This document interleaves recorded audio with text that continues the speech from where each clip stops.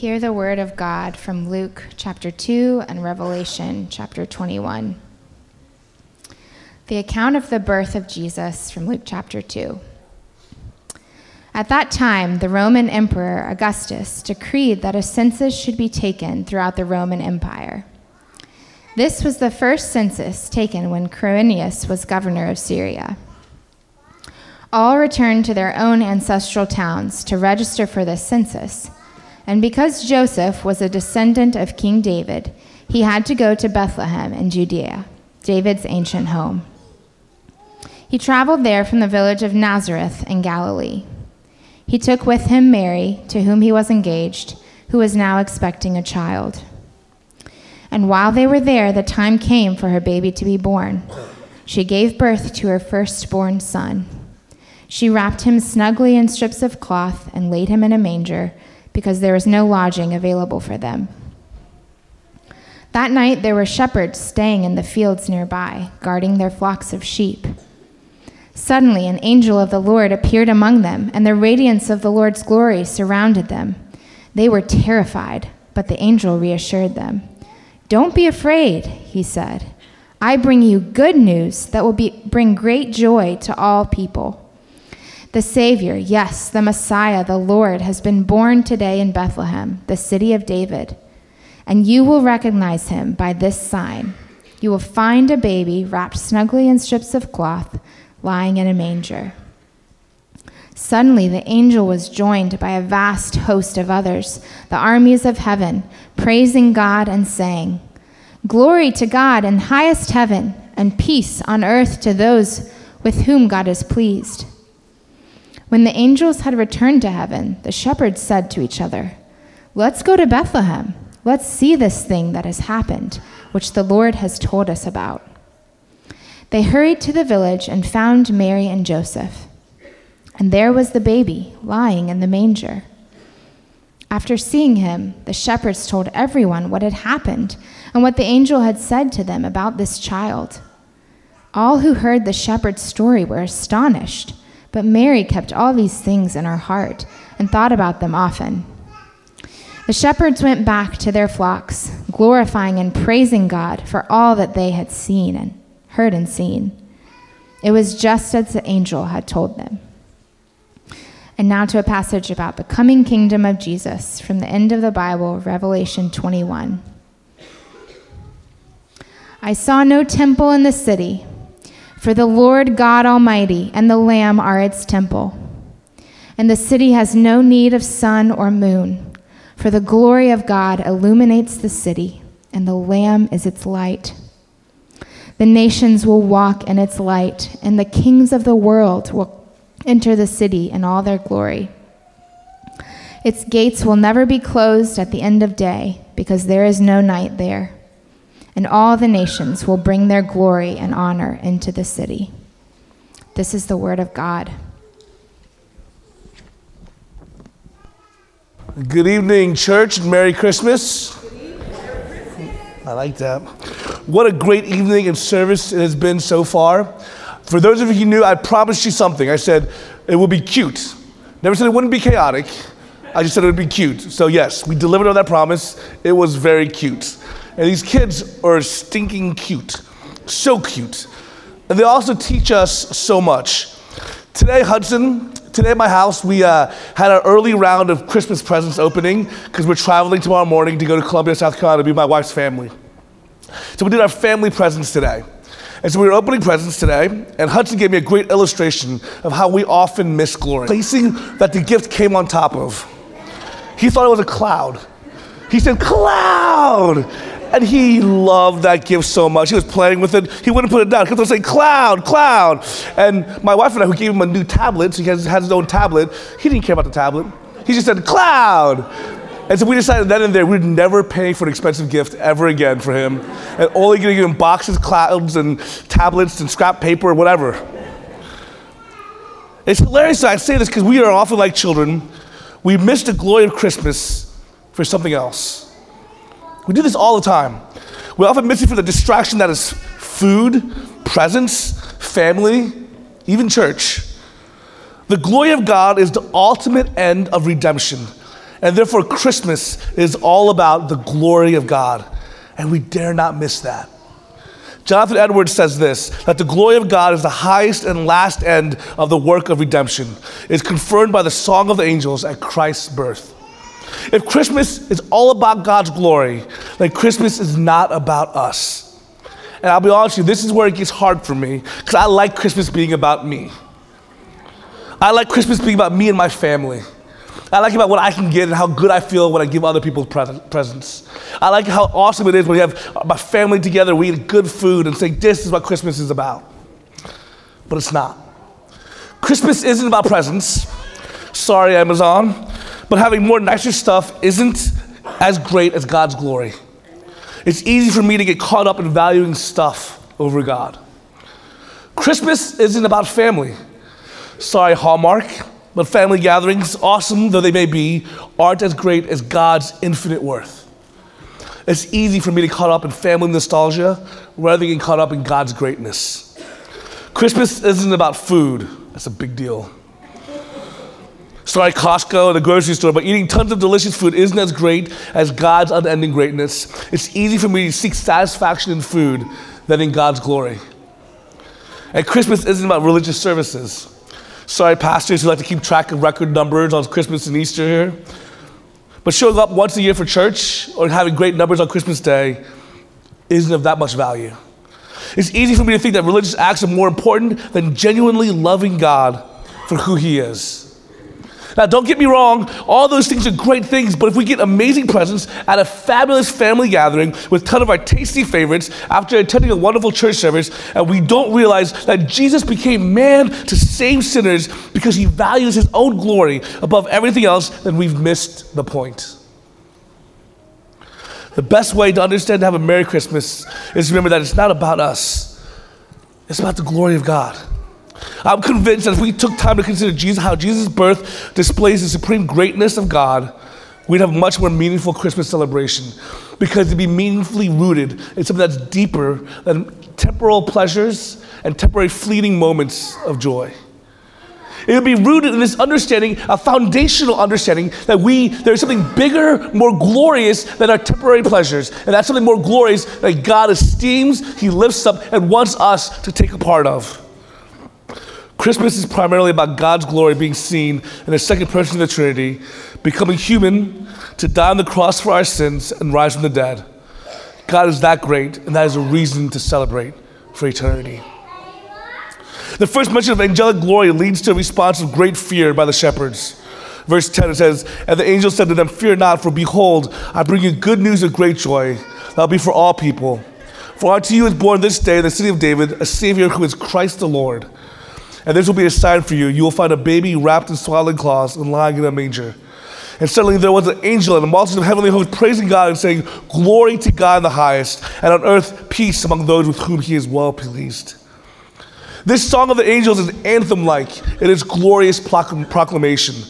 So at the very first Christmas, we have this glory, good news, great joy, and a singing of an anthem. Very much like the Olympics. Good news of a victory, bringing great joy, glory, and singing of an anthem. That's always my favorite part of the Olympics, by the way. You know, the main part of the Olympics is somebody wins, they train, they work so hard, they strive, and finally they win their event, and they're standing up there on the medal stage, and their anthem is playing, and there's tears coming down their eyes as they're holding onto their gold medal, and thinking, this is not just for me, but it represents so much more. And as this song is proclaiming, and an anthem tells about the values of the priorities of the kingdom or of the nation, doesn't it? Our national anthem here says, "America is the land of the free and the home of the brave." Well, this heavenly anthem that filled the skies that first Christmas night was sung in response to incredible, great news.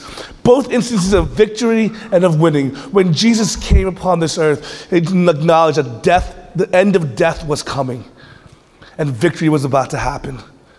And it says that glory to God in the highest and peace go hand in hand. That glory to God happens, and when that happens, peace comes upon the earth. Olympic glory is the winning of a great reputation and high honor for being a gold medal winning athlete. The Greek word for glory used in the New Testament is doxa, kind of like in doxology. Carries much of the same meaning. That makes sense since the Greeks literally invented Olympic glory. But doxa also carries with it the idea of brightness, splendor, and magnificence. That's the meaning in view when it says the glory of the Lord shone upon them. In the Old Testament, the word for glory is a translation of the Hebrew word kabod, which means to be heavy or weighty. It carries with it the idea of having a great reputation or being highly honored. So a biblical understanding of glory includes weightiness and radiance, gravity and splendor. Thus, biblically speaking, the most glorious object in our solar system would be the sun. And it is the heaviest and the source of all gravity and the source of all splendor and radiance. The glory of the sun is a fitting image for the glory of God, for God holds all things together and gives light to everyone. He is the source of all true light for the minds and spirits of the people. So what is so amazing about this glory, the glory of God who is the heaviest, the most transcending, the most powerful, is that it revealed itself to the lowly and to the humble. One, the trading places of the incarnation. As Athanasius, the 4th century theologian, proclaimed, Christ became what we are, that what we might become what he is. This is the marvelous exchange. He enters our life that we might enter his. The Son of God became our brother. How amazing is that? Guys, I want you to understand this, and this is something that rocks my world. Is I remember when we went to adopt Hudson, and we had to fill out all this paperwork. We had to do all this work. We had to fill out paperwork, do fingerprinting, and then fill out more paperwork, and then be questioned, and then just find out how much money we had in the bank account. It was everything. It was so intensive, this process of trying to adopt this child. And I want you to understand something, that this is what Jesus did in our place. So he went through all the work. He went through all the costs. He filled out all the paperwork. He did everything that it took for us to be known as family together. He sacrificed his status, his place. He traded places with us. This is this beautiful trading place incarnation that happened at Christmas. He literally said, take my place. And in so doing, I'll take yours. And in so doing, you can have my status before God. It's an atoning incarnation. The one in Mary's womb is to be called Savior. Here is God with us, come to make atonement. How does he do that? He becomes at one with us, taking all that is ours. And he does this in order to take to himself that dreaded enemy of sin at the cross. He'll stop at nothing to be with us. Emmanuel. He, the perfect one, takes the weight of all our sin. 1 John 2:2 says he's atoning sacrifice for our sins, and not for ours only, but also for the sins of the whole world. Guys, the problem that exists, and I've said this over and over again at Waypoint Church, and you guys always know I'll say it over and again, is that the human condition, I truly believe this, that the human condition is that we all want to be known, we want to be loved, and we crave purpose. But the problem is when we allow ourselves to be known, when we think about the idea of being known, we realize, I can't be known, because if I'm known, I don't know if I can ever be truly loved. So we put on masks, we put on disguises, we put on statuses, we put on victory accolades over and over again, so maybe, just maybe I can be loved. Because in reality, you're so fearful. You're fearful that if you really are known for the root of who you are, the way your mind works, what's seriously going on in you, you think, I don't know if I can be loved.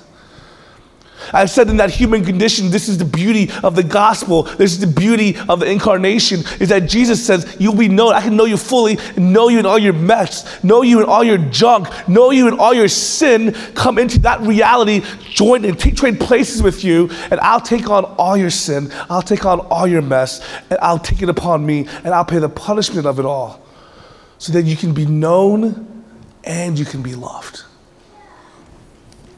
It's a humbling incarnation. As we look down to the manger, we think about Philippians 2:5-6. It says, having this mind among yourselves, which is yours in Christ Jesus, who, though he's in the form of God, did not count equality with God a thing to be grasped, but emptied himself by taking the form of a servant and being born in the likeness of men. And being found in human form, he humbled himself by becoming obedient to the point of death, even death on a cross. See how low he stooped. Behold the glory of God found in the lowest of places. Martin Luther states this, reason and will ascend and seek above. But if you would have joy, bend yourself down to this place. There you will find that boy given for you, who is your creator, lying in the manger. I'll stay with that boy as he sucks, is washed, and dies. There is no joy but in this boy. Take him away and you face the majesty which is terrifies. I know of no God but this one in the manger. Martin Luther knew that the glory of God was so far above and beyond us that the only way that glory, like there could be hope for us compared to this glory, is in the incarnation, where glory to God in the lowest happened, where the glory became a babe so that we who are babes could know glory. See, the reality is we look upon this world philosophically. I don't care what philosophical school you come from. You look around and you realize a few truths in the world. You notice that the world has struggling issues. You know that there's problems in it. You know that there's world struggles, and you think, why does genocide exist? Why does hatred exist? Why do people hurt each other? And you realize there's a problem in this world. But the problem is, as you look at what's the solution, do we try harder? Do we hope in goodwill to mankind? Or do we hope that God, who is a God creator, says, I will provide a way for hope to really come into this world? He provided his way, this glorious God. He sent Jesus. Jesus came into the world to be the very expression of knowledge, image of who God is, to live a sinless, perfect life that shows us what a life of love was supposed to look like. That he took upon himself the curse, and in so doing, conquered death and sin, so that us now, can see his glory and have his peace. May you, church, tonight, as we celebrate Christmas, may you see the glory of God in the lowest. Amen? Let us pray. Heavenly Father, we thank you for your glory. God, your otherworldliness, your reputation, your gravity, your majesty, your splendor, that is so big, that is so far above and beyond us. But God, you came to know us. Your glory came in the form of a babe. You lowered yourself. You humbled yourself into our state, into our place, even death upon a cross. You humbled yourself to that point. But God, that in that point, even in the humbling, you receive glory. Because that's otherworldly. That is not normal. That is separate. That is glorious. So God, thank you for your glory. Thank you for your glory to the lowest. We give you all praise in Jesus' name.